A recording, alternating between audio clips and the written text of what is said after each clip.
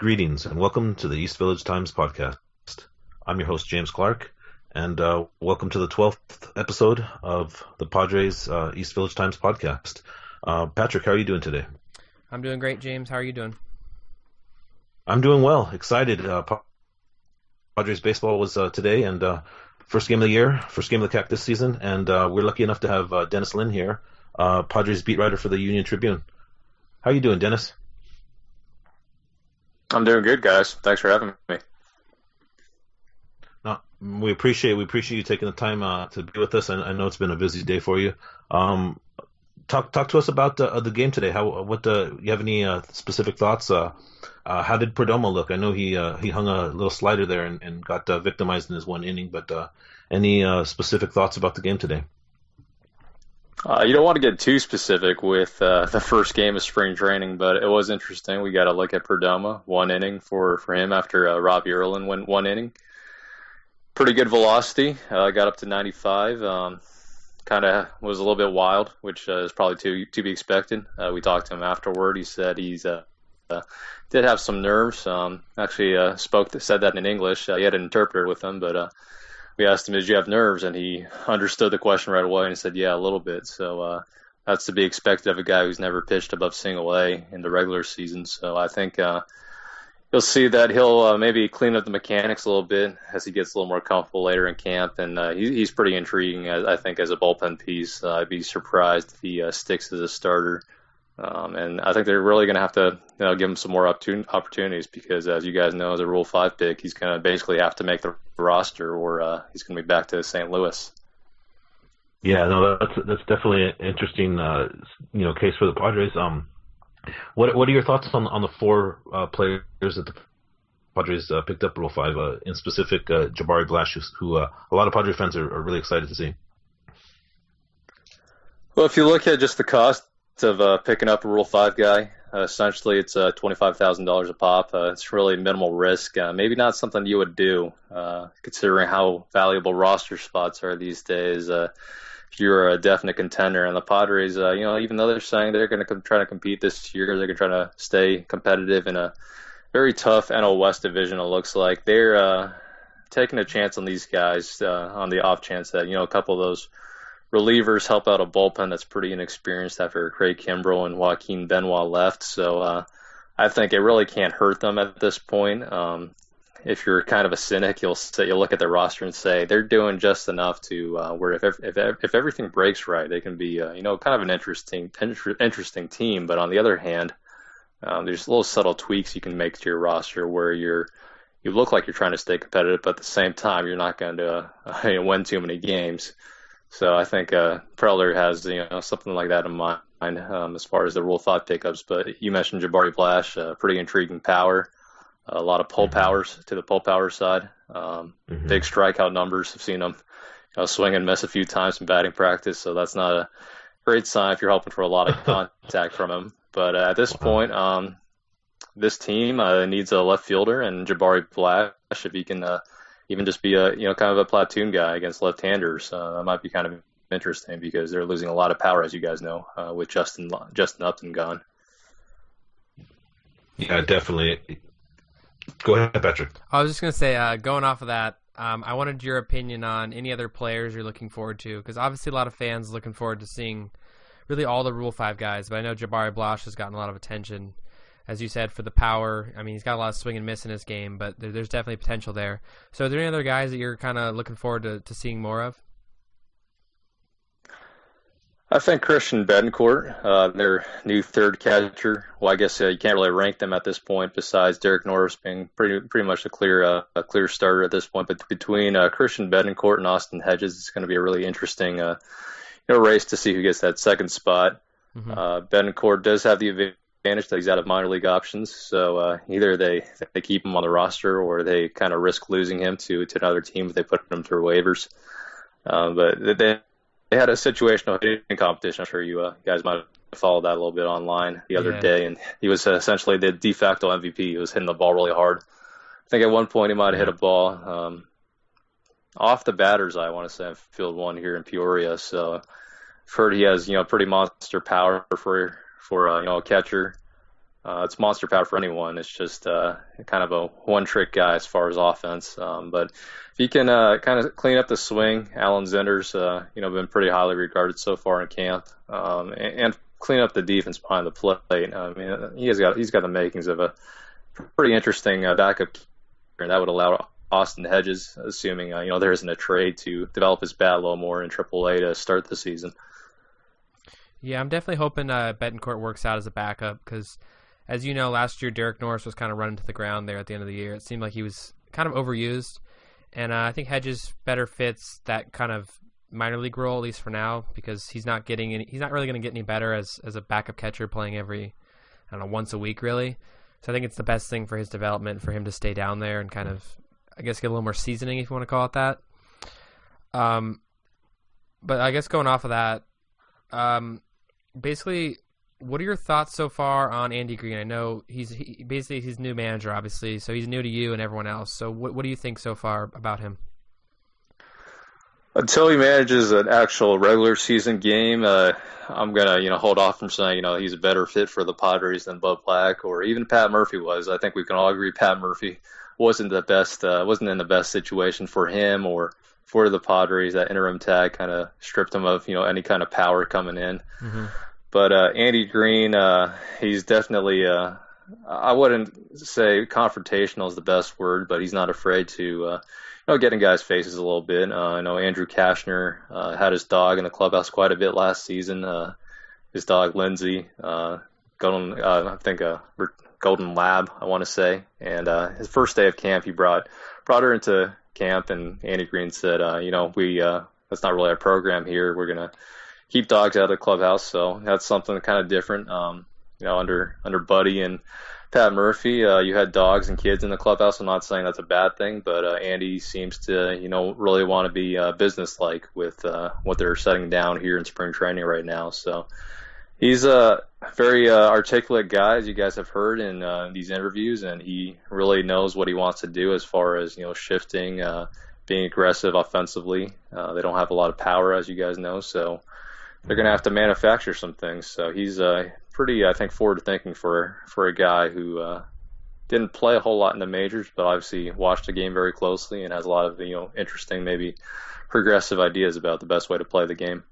Yeah, I think the thing that stands out the most for me so far, at least with regard to Andy Green's managerial style, is I like the focus on defense because that's obviously probably the Padres' biggest weak point, basically, going from last year.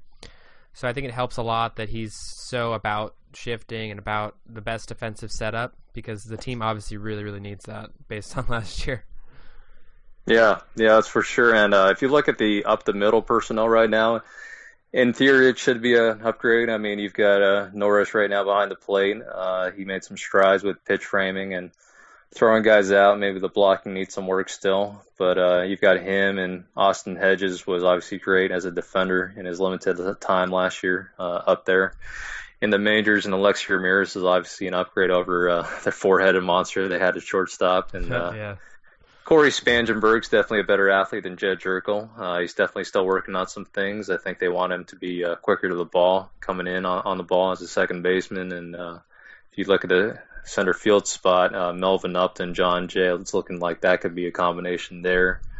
We'll see how left field shakes out, but when you got those two in center field, that's an upgrade over Will Myers in center field as well. And Myers is pretty new to first base still, but I think he's a better athlete than Yonder Alonso. He's definitely going to have to learn the footwork, but he's pretty good at scooping out balls and not reaching too soon, which Yonder was a little guilty of. So I think overall the defense should be better, and we'll see if that translates to the pitching. I think another interesting thing to watch is with all the shifting that Andy Green's going to bring, see whether some of these pitchers buy into that, because some pitchers might say, "Hey, I don't want the shift behind me," and if they're being fairly headstrong about it, Andy Green, I don't think he's going to force anyone to do anything. It's just he's going to show them the charts and the numbers and tell them, this is kind of the outcome. Maybe 60 times out of 100, you're going to get an out this way, and see if they buy in. But I think him being new and these pitchers wanting to impress him, I think it's going to be a pretty interesting collaboration. Yeah, I think it takes one hit going through the shift, and the pitcher starts to question a little bit. So it's definitely a process that needs buy-in. But I think Andy Green's a good guy to get that buy-in from the team. Yeah, definitely. He's going to bring a lot of defensive shifts, like you say. I'm curious, Dennis, what is your thought process on advanced baseball analytics and sabermetrics and stuff like that? Well, I was talking to Chip Hale about this at Cactus League Media Day a couple weeks ago, just asking about Andy, obviously, because, what else would I ask Chip Hale about? But he mentioned, that even despite the fact that, Andy didn't play very much in the majors, some guys might see him as one of those new school managers. His strength is really communicating the info. If you have a ton of info and you're just handing out all these sheets of paper to players in the clubhouse, and they don't know what to do with it. That's not very beneficial. That's just a waste of everyone's time. But according to Chip Hale, he's got a gift of communicating, that info, making it, usable to players. So I think it'll be interesting as we go on, especially with these shifts, to maybe hear some of the players talk about it. Maybe they did use it quite a bit last year in San Diego, a lot more than they have in the past, the shifts. But it sounds like Andy Green might take it to a next level with the shifting. So I'd like to hear some of the players talk about it eventually. They just introduced shifting drills to camp today on Wednesday. So I think it'll be a few more days before we see it in games. But once we get there and once we see if the players are talking about it to the media, saying this is what we're doing, maybe we'll get a better understanding if the players are understanding what they're doing. So the fact that Andy Green is considered a strong communicator, I think in this case can only help him. Yeah, he's definitely a strong communicator. Talk to me about the difference as far as Black and Green, as far as giving information to you guys in the media. It seemed like Bud Black was more traditional, cliches, if you will, and Andy Green seems to speak more from the heart. Buddy has a great sense of humor, so that always made it enjoyable, even if he was feeding us cliches, and we knew it, and he knew it. This guy's been at it for a long time. Obviously, I think he's hoping to get back to a manager's chair at some point, but he kind of knows how to dance with the media in that respect, give you something you can use, but isn't entirely forthcoming with it. And I think one thing I really respected about the way Buddy handled himself is he always handled team business behind closed doors. He never really air out a player in the public or to the media, and that's an important trait to have because players, talk to a manager and the manager says, "Hey, I want you to do this and this and this," and they hear the manager talking about, that to the media before they really get to talk to, say Buddy or whoever the manager is. That kind of rubs the player the wrong way. So I think Buddy had a really great understanding of that. And, he did have a lot of sayings that he went to pretty commonly, but that's good. I think if you're looking for a good quote, Andy Green probably fills that role a little bit better. Yeah. But it'll be interesting to see how he responds to the media when it's July and they're theoretically, I'm just guessing here, maybe 10 games under 500. It's 95 degrees out and, team's in a big slump. Be interesting to see if he's consistent because that's one thing that, makes Buddy a great players manager. He's consistent, day in and day out through a very long season. So Andy Green's got that in front of him from judging from, his days as a minor league manager and, kind of a grinder in the majors. I think he's got it in him to be consistent from day one to day 162, or game 162, I should say. Yeah, no, I hear you. That it's nice to hear his heart and stuff now, but when their back is against the wall and when the adversity's in front of them, we'll see how the players respond to his speech, if you will, and that's when a true manager is a true great manager is made, if you will. Sure, yeah, that's a good point. Yeah, so we're still excited as Padre fans because he does bring a lot of passion to the game and to the Padres, and it's exciting for us at the very least. Yeah, so far he's saying all the right things, kind of fitting the role well so far. Obviously, it's not real games yet, just spring training, but I think so far so good, really, in terms of him connecting with the team at least and with the fans. I think there's a general support for him and what he's going to bring to the team. One way or another. So, kind of getting off of, I guess, the actual on-field stuff, I wanted your opinion on AJ Preller, Dennis. Kind of how you view him, maybe how he's viewed in the locker room. I obviously don't get too specific here, but just kind of a general idea there. Well, I think if you look at last off season, I think that caught everyone by surprise, just because when he was first hired back in August of 2014, everyone heard he was a drafting and player development guy, international guy, and we obviously didn't see too much of that last off season. Obviously, they had some pitching with Andrew Kashner and James Shields. James Shields coming in, and then Ian Kennedy kind of gets overlooked sometimes, but the ability to eat up 200 innings is pretty important. And Tyson Ross, obviously, so he thought he could kind of double down on the pitching and add a bunch of major leaguers at the cost of most of his farm system. So that was kind of a different route than I think people were expecting. Obviously, he had to get pretty creative to get the Padres to be, I guess, an exciting preseason pick. But now he's kind of backed off that a little bit this past off season. I think this might be what they would call Plan B, or an iteration of Plan B. Just maybe taking a step back and not fully tearing down, but also making some trades of Craig Kimbrel and Joaquin Benoit. And the interesting thing, I think, is not trading any of the top Greek starting pitchers so far, because if you're gonna have an outside shot, which I think the Padres do, assuming the defense is better, you're gonna have to keep that pitching intact. The one thing I'd worry about is if one of those guys gets hurt, and then their pitching value's their trade value's pretty much shot. But I think you're seeing these past few months that he does have a process. He's going to hold out for value. You can debate if he's held out too long for some of these guys, especially the pitchers. But he's going to spend a bunch on the draft this June and spend a bunch on the July signing class for international prospects. So I think it's going to be a little while before we can really kind of judge AJ Preller. But he's definitely interesting guy in the fact that you heard about the trade deadline. Everyone said, he proved everyone wrong by not making any trades. He wasn't talking to anyone. That's not true. He was talking to a lot of teams pretty constantly leading up to the trade deadline, and then they decided to hold on to everyone at the trade deadline because they thought they weren't getting value. So he's pretty convicted in what he thinks is right and wrong as far as it concerns the Padres. So we'll see if that approach works for him. I think some GMs would say AJ has some legitimate offers on the table at the trade deadline. At the same time, he proved some people wrong, I think, with the Craig Kimbrel trade, what he got back for that. But, Tyson Ross is an interesting one because he's probably their best trade asset remaining.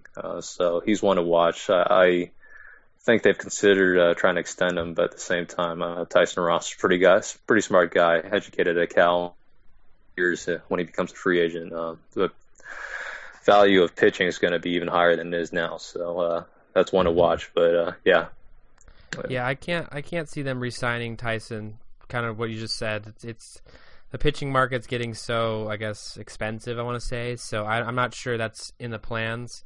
And obviously, Preller's kind of walking the tightrope of hanging on to these pieces long term, especially pitchers, because, like you said, one injury and that shoots away all trade values. So I could see him trading both Ross and Kashner, or one of the two, this year in July if, say, the team's not where they want to be.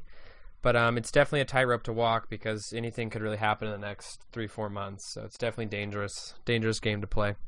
But I guess kind of going off of that, what are your thoughts, I guess, collectively on the offseason? Do you think that he made the right moves? Obviously, the Kimbrel trade was well executed. I mean, he held on to Kimbrel at last year's deadline to much consternation, but he ended up getting the good deal in the end. So what are your thoughts on that and kind of the moves he did make?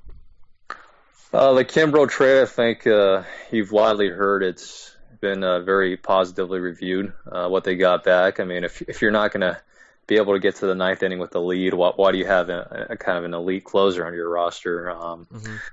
And then Joaquin Benoit, kind of same deal there. I mean, he's getting up there in age. I think he's almost 39.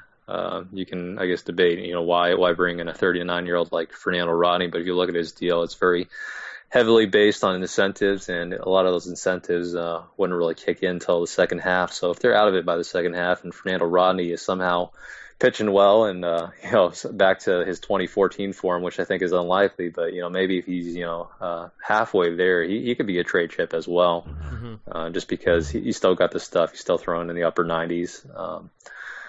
But as far as the other moves, I think, again, with some of these moves, you really see there's a thought process there. Alexi Ramirez, stopgap option of sorts for Javier Guerra. Obviously, Padres haven't had a lot of luck with their top prospects getting to the majors, so we'll have to see about that one. But for $4 million for Alexi Ramirez, I think that's a pretty good bargain.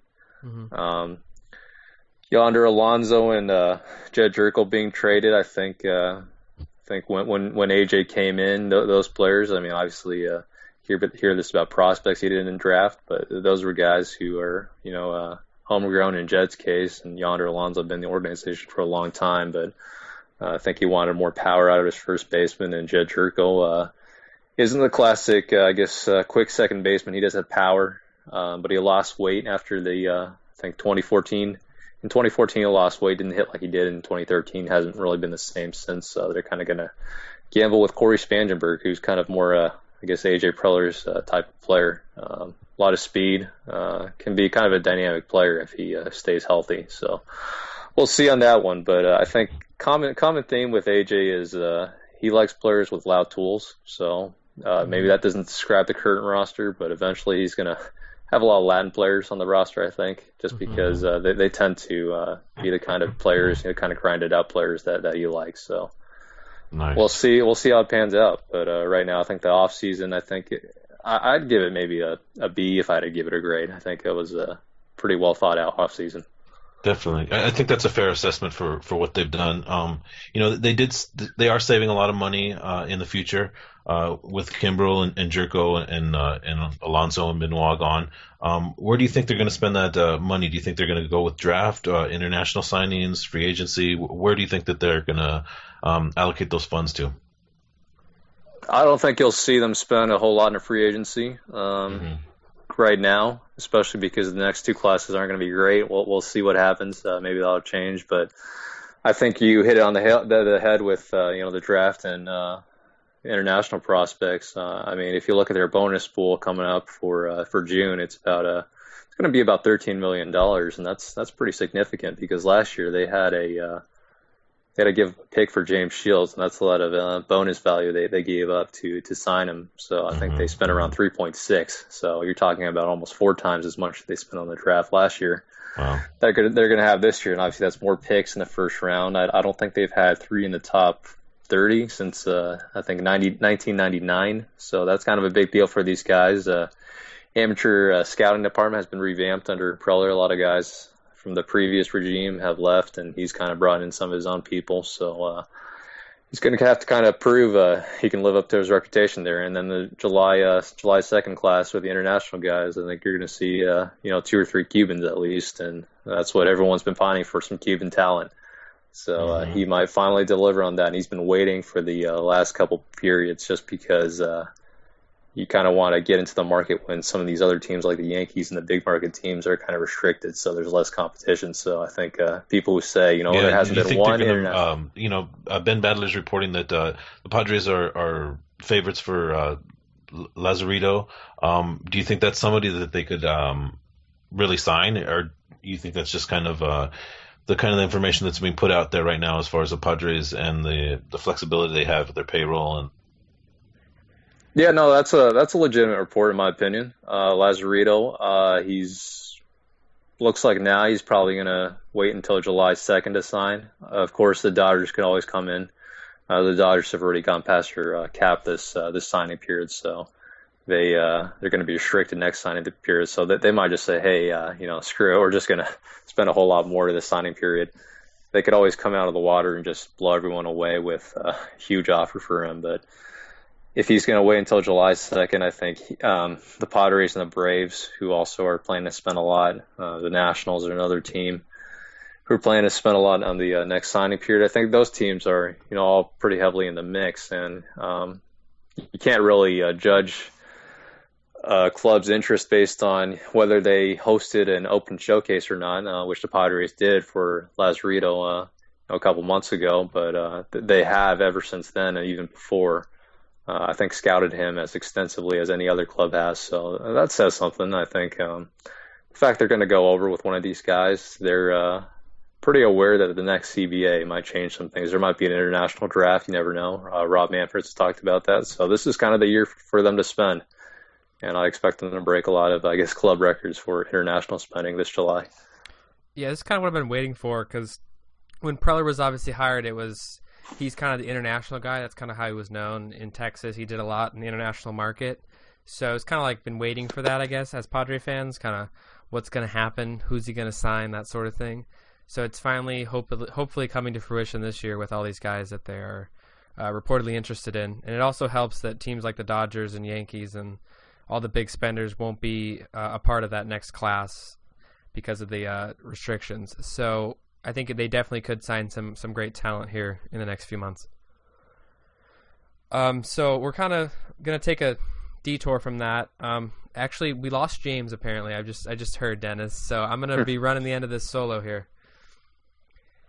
Cool. Yeah, his iPad, I guess, froze. So it's just me and you now. Gotcha. So I wanted your opinion on an article you wrote, some recent comments from Padre ownership. Mike D basically more or less implied that the team could be, I guess, buyers at the trade deadline if their team is, I guess, in a position to win. So I wanted your thoughts on that. Kind of, do you think that's a realistic opinion, or does he kind of, I want to say, blowing smoke? What are your thoughts?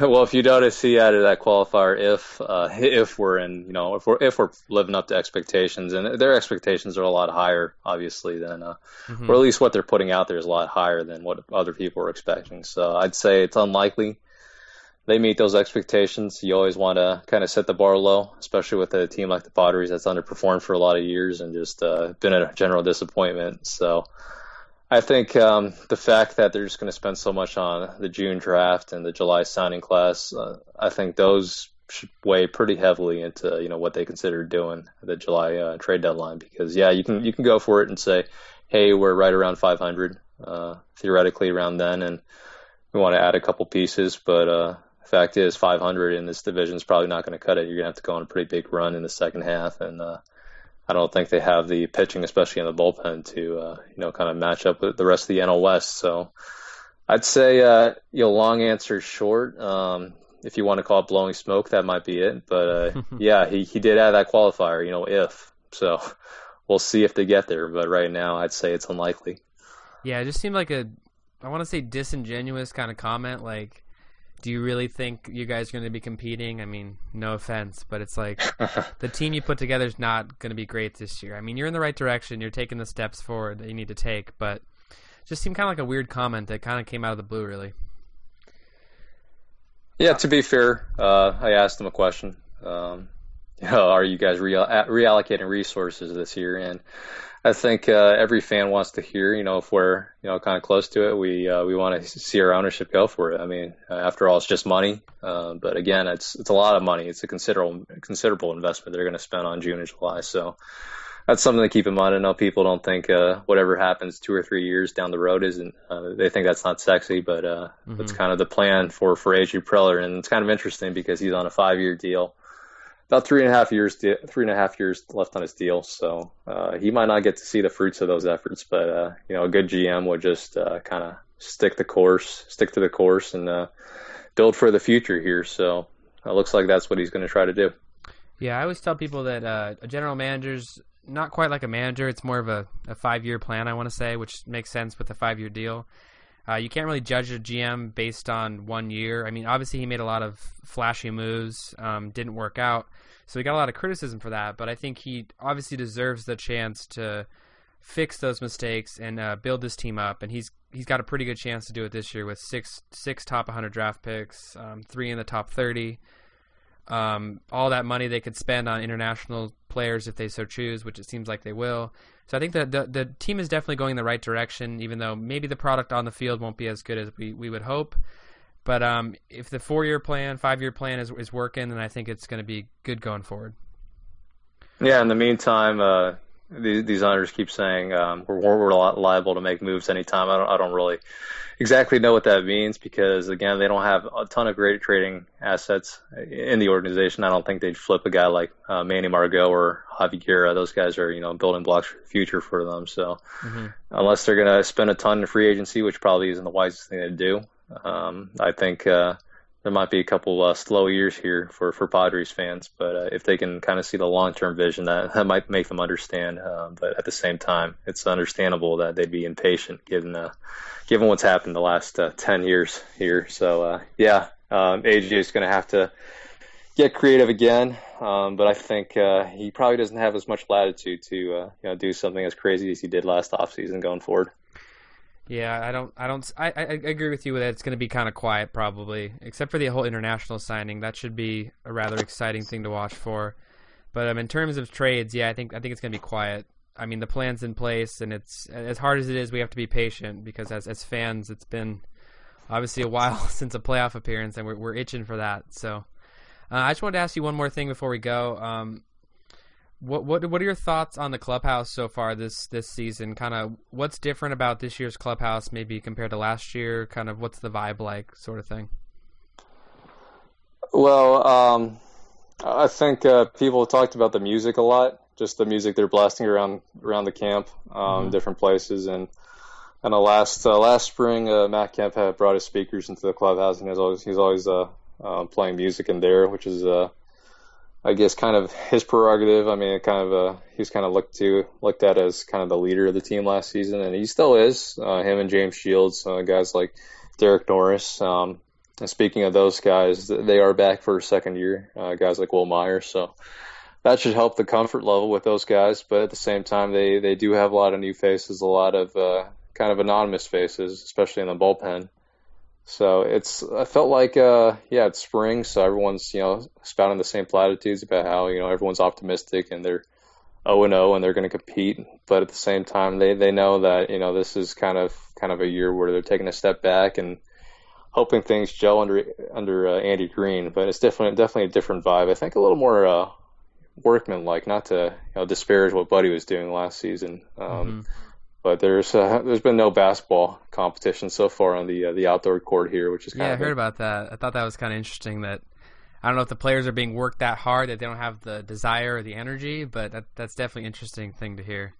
Yeah, especially last spring. Guys would, shoot right after a workout. They come out in their flip-flops and kind of hoist up a few jump shots, but I haven't seen any of that at all this year. And I don't know if Andy Green's saying, no, you can't do this. He said, I haven't said anything to them, but I think guys are just trying to impress the new manager. And it's interesting, too, because A.J. Preller's a big basketball player, and you haven't seen him take any shots either. So maybe he's just figuring it's better to stay away from the, rock star GM labels and all that and just keep your head down this spring and kind of, let people decide what they want about you. But at the same time, they're going to try to overperform expectations, and we'll see if that works or not. But I think Andy Green's a big part of it. Yeah, it definitely seems like they're all business here this season. So thanks so much for coming on, Dennis. I know you have a very busy schedule, especially with spring training games starting today. So we want to thank you again for taking time out of your day to talk to us.